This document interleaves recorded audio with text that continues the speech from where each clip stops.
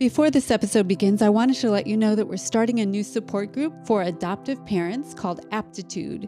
It's for adoptive parents and foster parents who are facing adoptions challenges. Please find our website at safehomefamilies.com/aptitude. Welcome to this episode of Safe Home Podcast for struggling teens and their families finding their healing path. I'm Beth Syverson, a mom of an 18-year-old son, Joey, who has been dealing with drug addiction, depression, anxiety, and suicidal ideation for several years.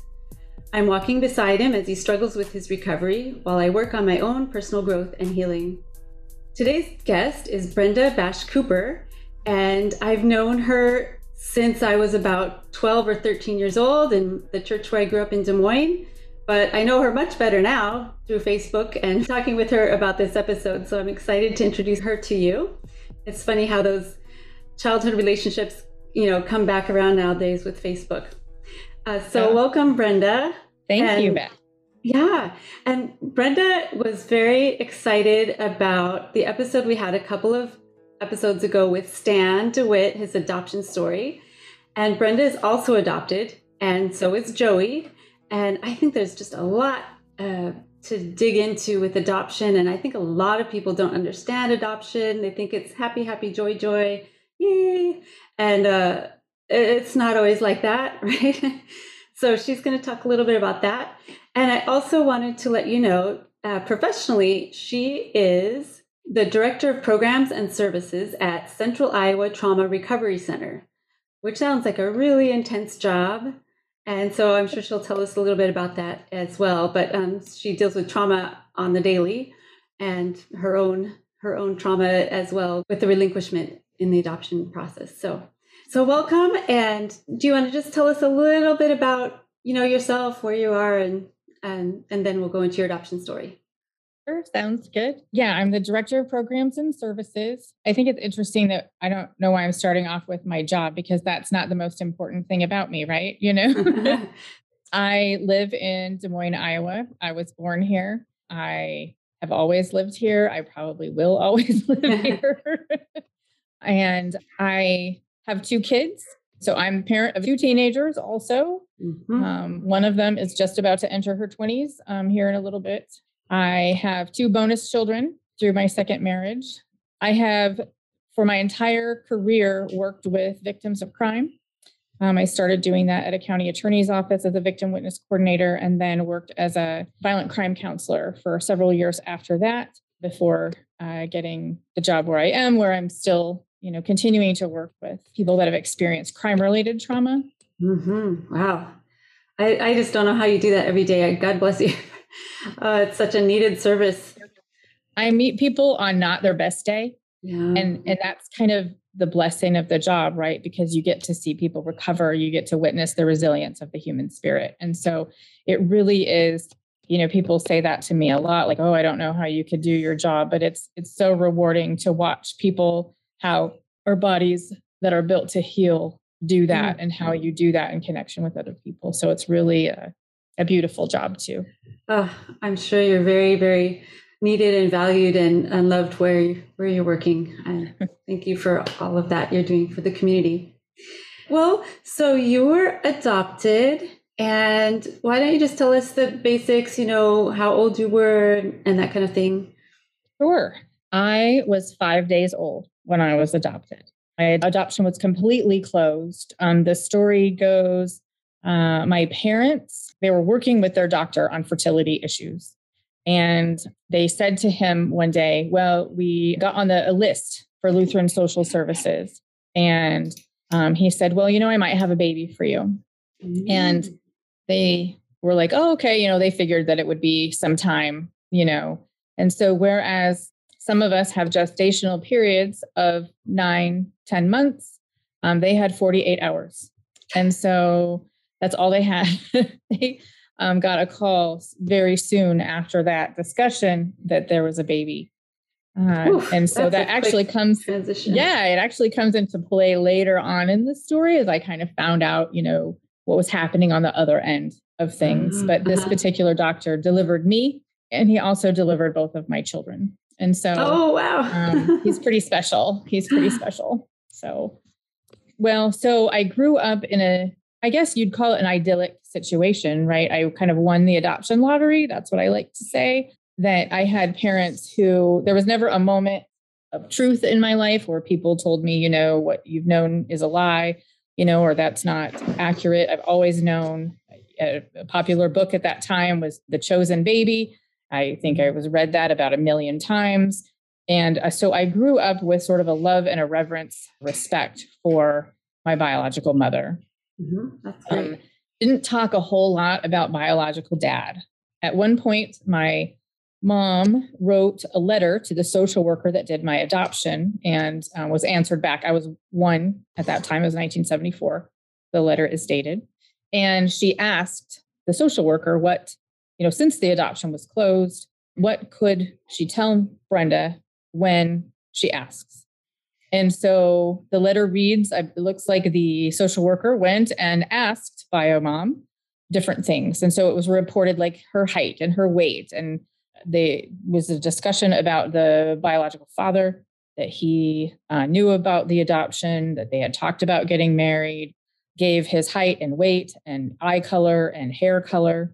And so I knew of the existence of that letter. My parents died in 2003. And so when I turned 25, I do remember going, since I worked in the criminal justice system, I went to the judge who did my adoption. And I was like, I don't know, long shot, but, 25 years ago, I was, you did my adoption. And he asked who, my parents' names were, and he didn't remember. So there've been like little, times where I've tried to like figure out, who my biological parents were. Some of the things, growing up that I noticed are, I didn't know my ethnicity. I didn't have a connection to that. Like my family would be very into genealogy and would do all of these, things. And I just didn't feel quite connected to it. So although I had, the secure attachment, even though I had, all of that good stuff, I grew up with this sense of, I've struggled with not being good enough my whole life, And so as I've grown as I've grown up and as I've studied attachment and as I've, looked into adoption studies and, things like that, just trying to see how adoption and attachment fit together. I should also note that my parents we had foster children in our home all growing up. We did too. From the time I was 7 until the time I graduated from high school, we had foster children in our home. And so it always fascinated me, this idea, like about kids and attachment and adoption and, what happens there. And so in my studies, and learning about epigenetics, and what happens in utero and the relationship that's built, and I think we talked about before, Beth, just the idea that at some point there's a disconnection, whether you have the most ideal circumstances, whether biological mother it's an act of love, which is how it was presented to me this entire time, was that act of love and knowing that was the best thing for me, that there's a disconnection there at some point where me as a developing fetus, the stress that she was going through, my brain is developing in that, the cells that are going to become my brain and my eyes and my, all of my, who I am are growing up in that stress soup. And then also at some point, my brain's developing and I'm hearing a certain heartbeat and I'm feeling a certain gait, and I'm hearing a certain voice. And at some point there's a disconnection from that, where you go to somebody and the gait is different, the smell is different, the sound is different, everything's different. And so how much does that play into human development? Yeah. What's that child think? They don't, they don't understand what's going on. So right. So that knowledge coexists with this feeling that, I've never been good enough. Is it causal? I don't know, but it certainly could lend to that idea, that I wasn't good enough to keep. Yeah. Certainly something that Joey deals with regularly. Ooh, that's one of his just core things. He doesn't feel worthy of anything, really. Yeah. And there's just not anything. I mean, my parents could not have done it better. And my biological mother, I have met her, and, we can get into that story too, but I've met her, and, she did the best that she could with the information that she had. And it was a selfless act on her part, an act of love on her part. Mm-hmm. But yet there is still just the biology, the chemistry that goes with that disconnection. And so it's a fascinating topic for me, to think about and to think, I wonder if that's where that comes from. At some point as a developing infant, I realized that I wasn't wanted, wasn't going to stay, and have that. And what impact does that have then on my brain development, on my ability to relate to other people, on my ability to regulate my own emotions? How much does that? And of course, it can't be just one thing, right? We don't know enough about the brain, so there's that piece, and, how much vitamin D did I have in my diet, plus the attachment here minus this attachment there.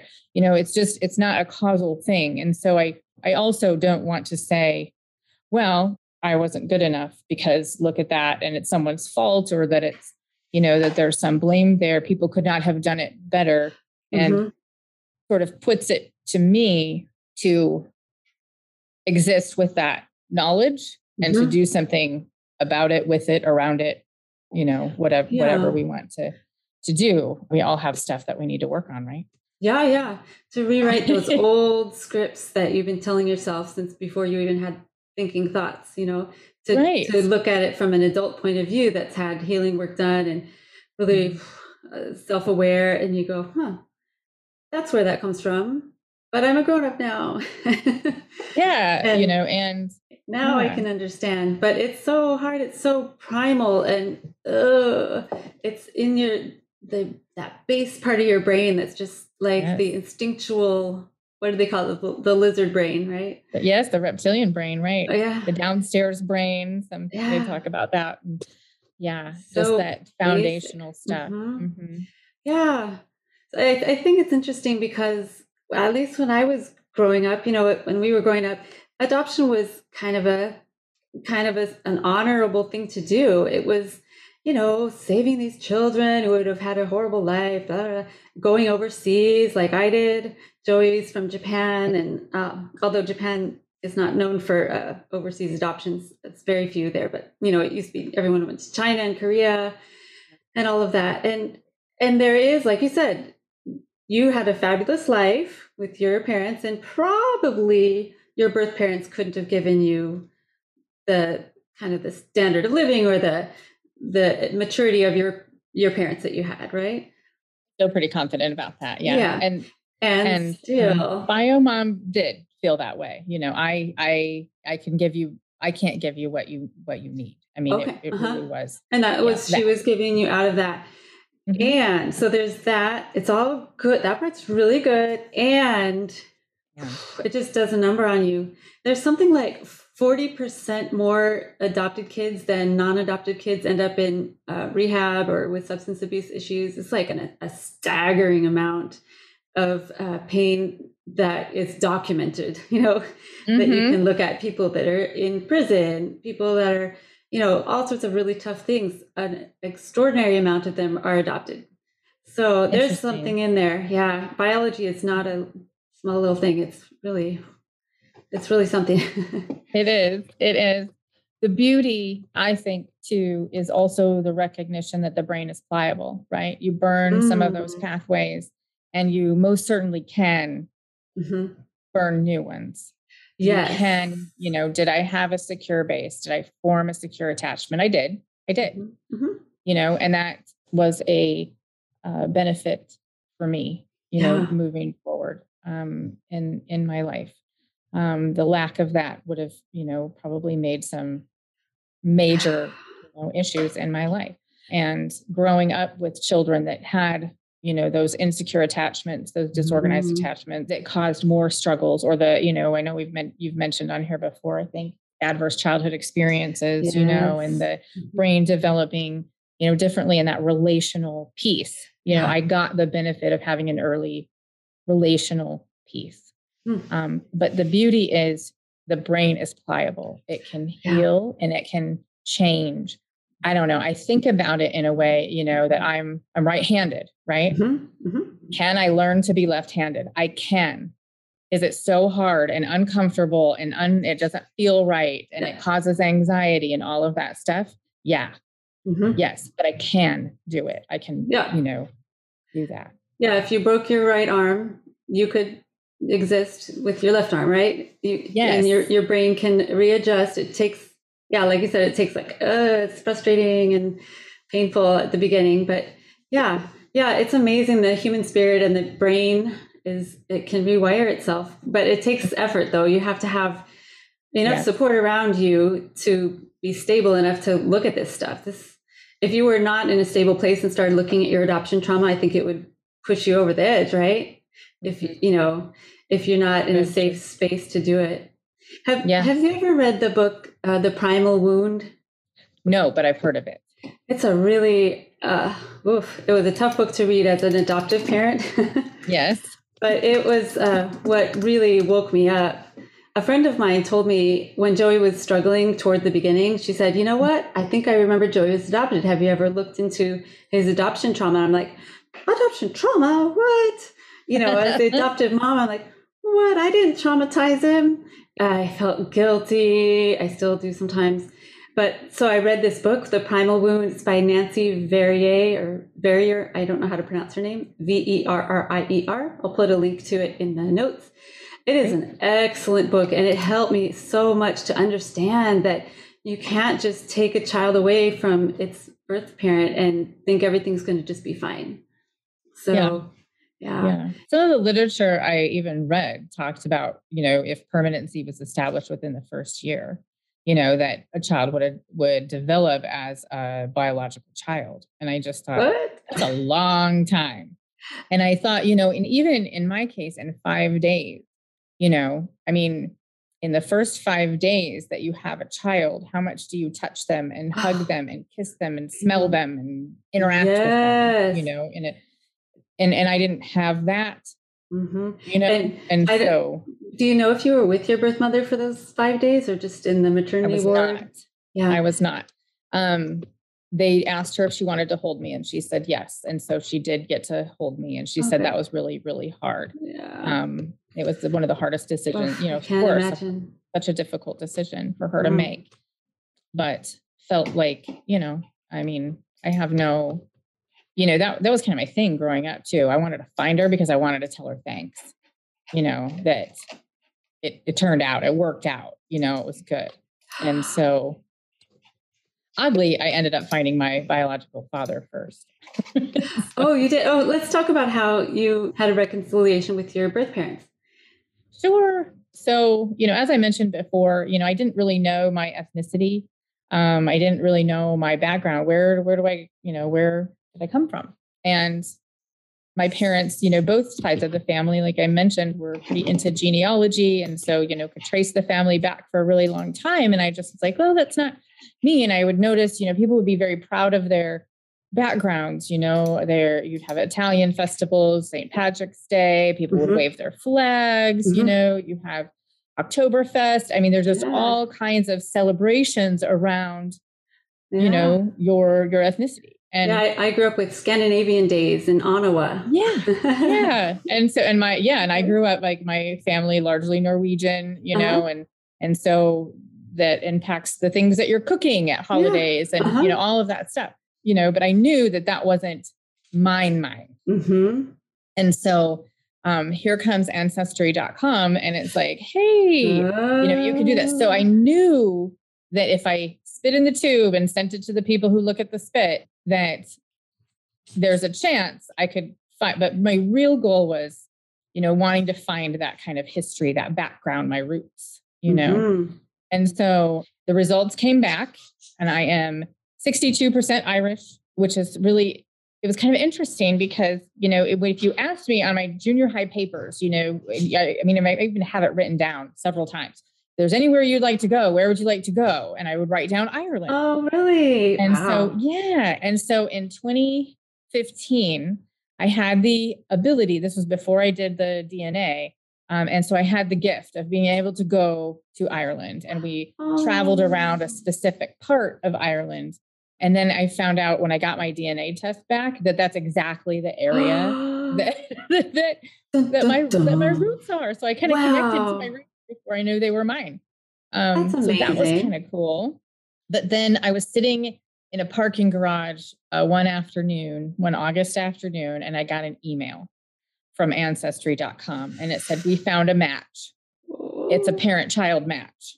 There's no prep for this. You just get an email that says, oh, hey, we found a parent-child match." And I was like, oh. Like in between your ads and your work emails, you have this email sitting there. Ay. I know. Oh my gosh. And I was just like, holy crap. And I called my best friend, and I told her, and I mean, they give you the person's name. It was my biological dad. And gave me his name. And so I am immediately, on social media, I'm looking up everything that I can about this person, trying to figure it out. Oh my gosh. I think I found him, lives in Iowa, has always lived in Iowa, and not terribly far from me, I mean, It was just crazy. So I send this awkward email to this person, and I'm like, I know you got this email too. And I'm trying hard not to sound like a P.D. Eastman misprint, hoping that he'd get the connection of the "Are You My Mother" author, Oh, so, right. Because I'm dorky like that. And I get it. And I got no response. Oh no. Did that break your heart? And I was like, yeah, no response at all. For how long? Like almost 4 months. Oh my goch. Yeah, I would have been waiting, like after about 5 minutes, I'd be like, okay, where's the email? 4 months. And so that really caused me to be like, I've never been rejected by these people, right? And I mean, there's that question of, if you go to meet them, that can is open, the worms are out. They're not going back in. Yeah. And, the way this very rosy adoption story that I had been told, I've never been rejected by either of them. Okay. And so now I'm, 45 years old, and can I handle this? Yeah. And it's weird because it's this overwhelming emotion. It's a lot to take in, and maybe more than I even anticipated. There was just a lot. I had so many questions, and was nervous, and then nothing, just radio silence. And so I have a very good friend who, she was like, let me call him. And I'm like, what do I have to lose? I have lived without this person for 45 years in my life. They're a stranger to me, and I can live another 45 without this person in my life. I have a family. I don't have a huge void to fill. So I'm just going to leave it at that. You rationalized it nicely. Okay. Yeah. I try, right? Yeah. And so she called, and he's like, the person that was described in the letter is not him. So he did not know that he had a child. He didn't know. So this is a lot like Stan's story. Yes. And he was like, perked up about that story. I don't think it's me. Yeah. He's like, I don't think it's me. I think it's my brother, and he's like, I'm not sure I trust the DNA. Maybe it's like wrong saying it's a parent child. I mean, he just was like, no way. So in December of that year, I get an email from him, and he said, I don't know if I buy the parent child thing, but you're clearly family. So, and I sent him this long rambly email about how I don't want anything. I just wanted to tell you that it was okay. Yeah. Just trying to lay out the expectation, so that he's not wondering, like, what does this person want from me? And I don't want to disrupt your family. And I don't want to, I just wanted to know who you were and to tell you that it all worked out. And I didn't think about it really beyond that. And maybe just go to coffee or something. And he's like, well, you're clearly family. So why don't we go to coffee? And that's the first time that we met. It was on December 27th of that year. And we just talked for like 2 hours at the coffee shop. It was really interesting. So as it turns out, his brother took the test as well. So I kind of joked around, and I'm like, well, I have Uncle Dad number 1 or Uncle Dad number 2. I don't really know, which person this is. And as it shook out, the DNA test was right. And we got it got it figured out. But he did not know then who my biological mother was. So he had no idea he had a child at all. Mm-mm. Wow. So that opened up a whole can of worms for your birth father. Wow. Can you imagine for him? No. You know, and so here he is, you know, How what do you old do was with he? this information? 65. Yeah. And what do you do with this information? How do you process that? Whoa. I know. And I keep asking him, I'm like, how that had to just hit you like a ton of bricks. I knew there was a you, but you didn't know there was a me. Yeah. The dads are particularly, the dads are the only ones that can have that issue, right? The moms definitely know they have a child. Yes. Yes. And so, you know, he really was kind of faced with, you know, what are you going to do? You know, and I was faced with, I already have a dad, not looking for a dad. And he's like, I already have a daughter, you know, an only child daughter, you know, so there was an issue of that too. Like, I don't want to unseat her, you know, either. And so we really have had, it's been 3 years now, and we've really had these really great open conversations about this and just really, you know, how we're coming to terms with it and developing that relationship. And it can be overwhelming just in that you have to make space for another person. And I don't know what that would be like if my parents were alive. You know, I don't know that I would do that, you know, because, you know, I have a family, you know, I have a whole people that love me and care about me. I have parents, I have a sister, you know, and so coming around to that, okay, now I have an extra dad, a bonus dad, bio dad. Like, I just called him by his first name for the longest time. And I still, you know, it's kind of hard to like, when do you cross over to, do you call that person dad? I don't know. So that's developing, I guess. So when I would talk to, I have a half sister, and when I would talk to her, who's young enough to be my child, she's so sweet. But I would always say your dad, you know, and I've found that being direct and setting expectation up front has been the most helpful. Like, these are the things that I'm looking for. You can or cannot do that, or you will or won't, or want to or don't. Same with her. I just, you know, or with I have 4 half siblings, 3 maternal, 1 paternal. And I just have kind of left it open to whatever contact that they want to have with me, because I accomplished the goal that I had set. And that was just to say, thanks, you know, you did the right thing. I bet if kids, you know, that are young, like, I'm thinking like when you're 18, technically you can go looking for your birth family. If you don't have a lot of life behind you, I think that you might expect much more from your birth parents than you do at this stage when you were doing this at 45. That you had worked through a lot of it and grown personally and knew what you needed from them or what you needed to give them.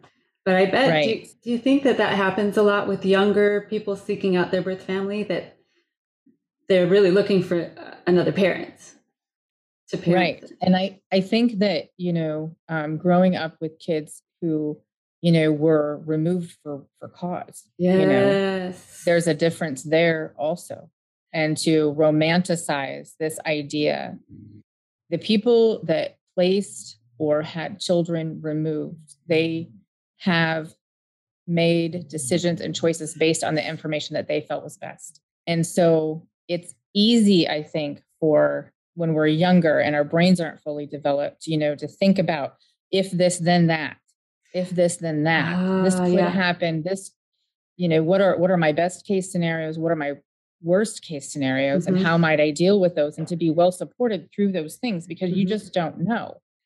And in my case, like I mentioned, I had never been rejected by them. This has been this beautiful love story, you know, and now I was facing, what if they tell me we've gone on with our life? You know, like that happens to people. I mean, especially bio dad, he had no idea it existed. He could have easily just been like, totally. I don't know what to tell you, you know, don't want to deal with you. Done. Yeah.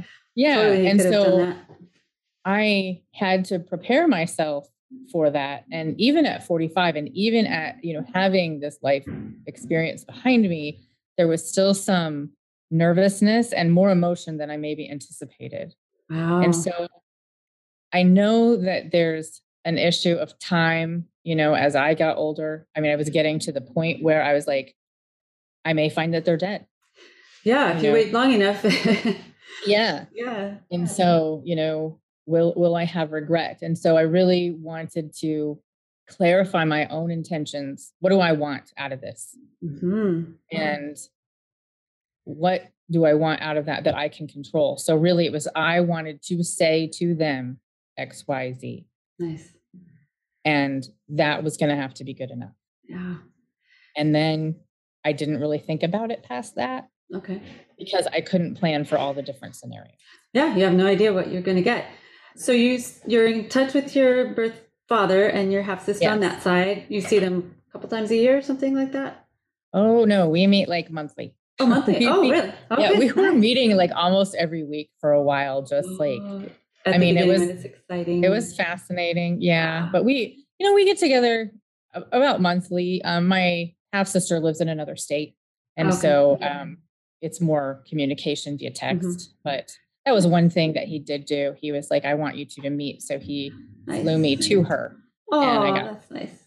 Spend some time there, which was really lovely. I will say that I have a best case scenario meeting biological family too, that immediate family. And I really, because they've been so kind and to me. Nice. And I really have just left it up to them who they tell and what they, because they have their own story too around my adoption. Sure. They have their own life too around that adoption. It isn't just about me. And so I have to let them drive that piece. Yeah, that makes sense. So how did you find your birth mother? Well, because bio dad was like, I don't know who this could be. I had a little help. A friend of mine called me one day and said, do you want to know who it is? And I said, yeah. And said, okay. So I'm not quite sure how that all went down. And I know enough not to ask the questions, but a day later, I came back, I got the adoption paperwork was handed to me. Oh, wow. So however they got that, I don't know. And I'm just going to leave it at that. I don't know. I don't know. Yeah, but I suspect that they may perhaps know a private investigator or they have some connection somewhere. I'm not really sure. I told you that my doctor delivered me. And so in his records somewhere, he would have it, right? My biological mom was his patient. And I remember when I went to him for my own appointment and I said, I understand my bio mom, he knew me right away. And he was like, oh, it's been 21 years since I've seen you. And I said, yeah, I understand my biological mom was your patient. And he said, well, I'd have to check my records, and then from kind of behind the sheet, he says, some people go on with their life and they don't want to be found. And they just, some people just go on with their life and they don't tell the rest of their family they prefer that they're not found. Yeah. And so that really set me back a little bit because I was like, okay, I have this letter and in it says that bio mom agrees to have contact with Brenda when she's older. Yet I have this doctor who I knew was involved in this adoption somehow, telling me, some people just go on with their life and don't tell anybody. And so I really kind of took a break from it for a while. And I could tell that when I would mention it to my mom, she always, I don't know why 25 was the magic number, but she said, when you're 25, we'll help you. Okay. Maybe she knew about brain development, before we were talking about it. Yeah. But anyway, when I mentioned it to her, I could tell she was a little bit sad, and so I just kind of let it go. And 5 years later, after she died, it was then yet another 15 before I was ready to, really do this. Yeah. As it turned out, there was a connection between the doctor and my biological mother's family. Okay. And I suspect it seems like perhaps I was kind of plucked, like handpicked. Like, I know this couple and this is going to be a good one. And I know you and I care about you. And so I'm going to make this connection. Oh, Not with an adoption agency or anything, just like a Mhm. informal. Okay. Yeah. Wow. Yeah. So it was interesting how that went. But, Mhm. Bio Mom, how did I find out? So I got her name. So I text Bio Dad and I'm like, does this name ring a bell? Oh, yeah. I've known her like my whole life. Tell her I said hi. I'm like, no, no, no, Oh no. no.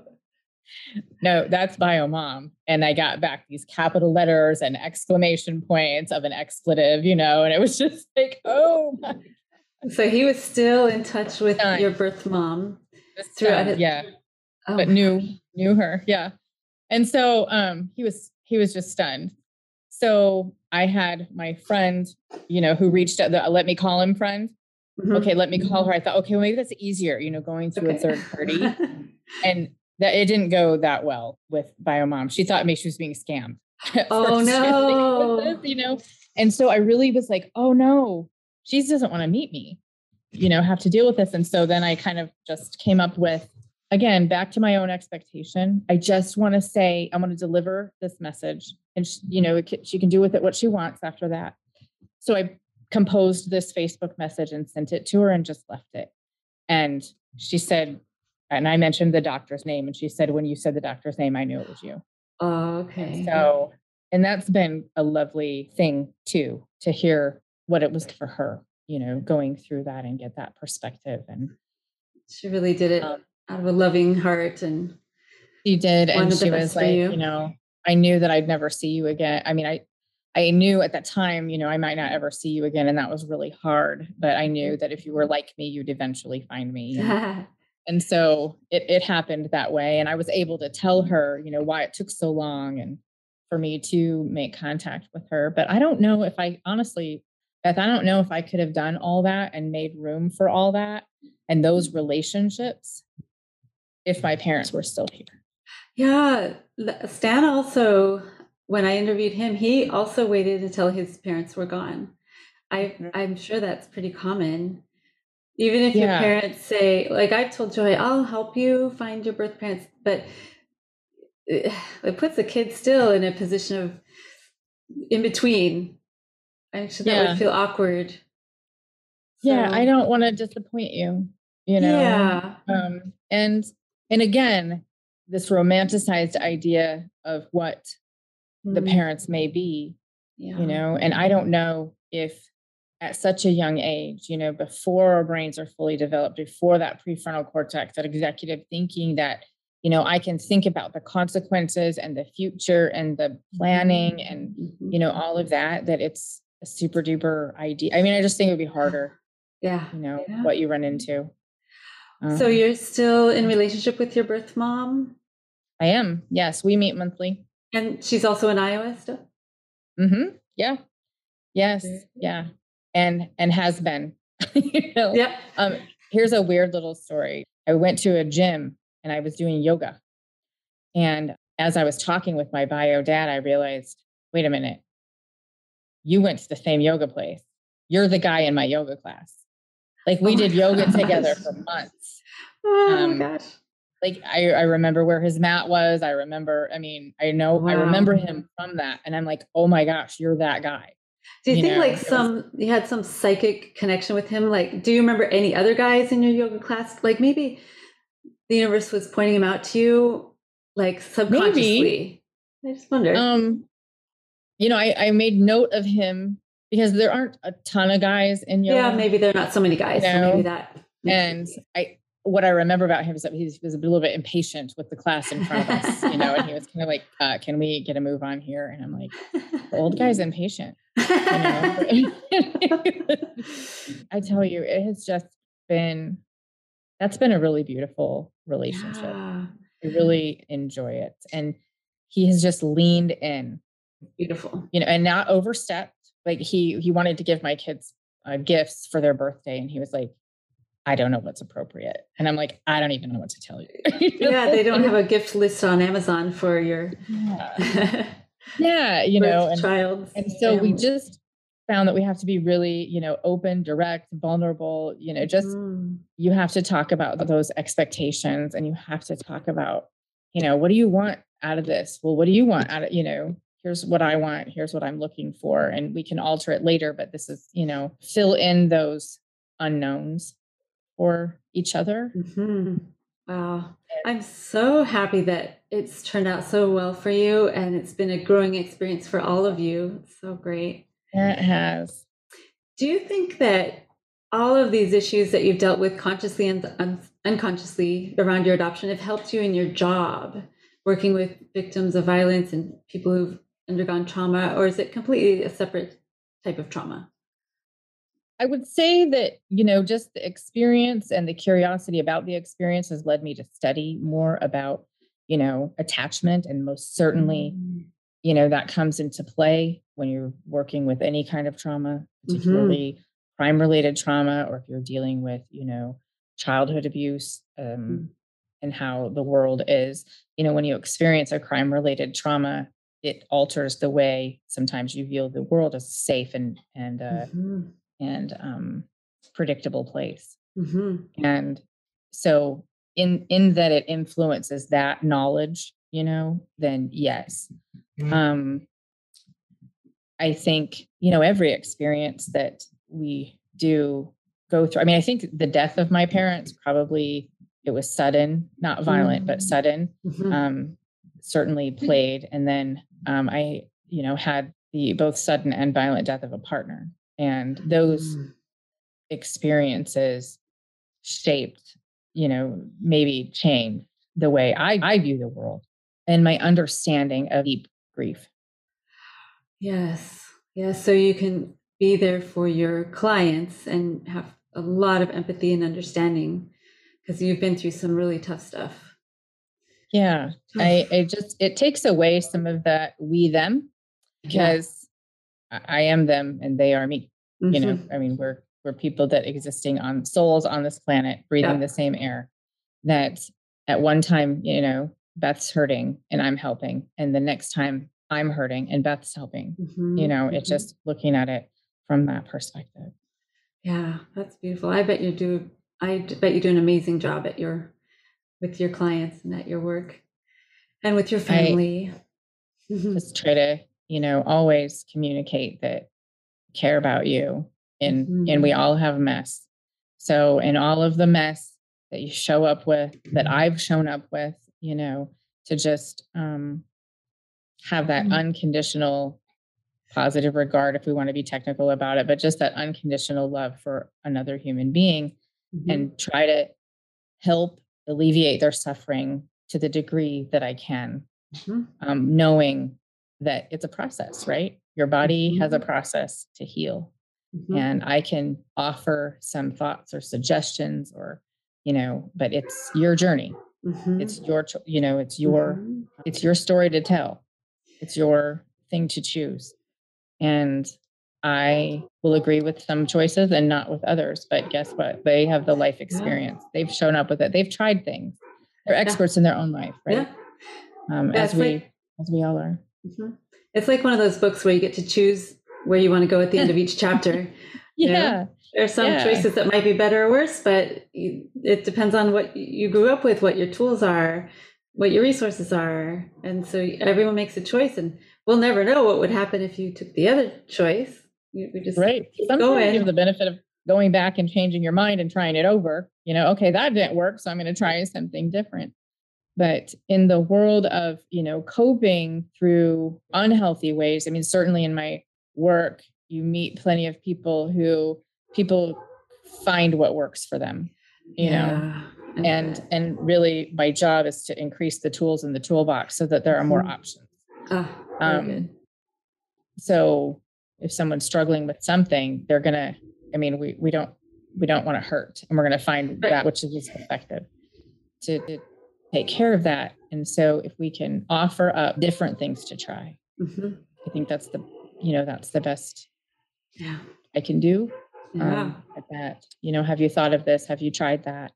Would you try that? Something else first.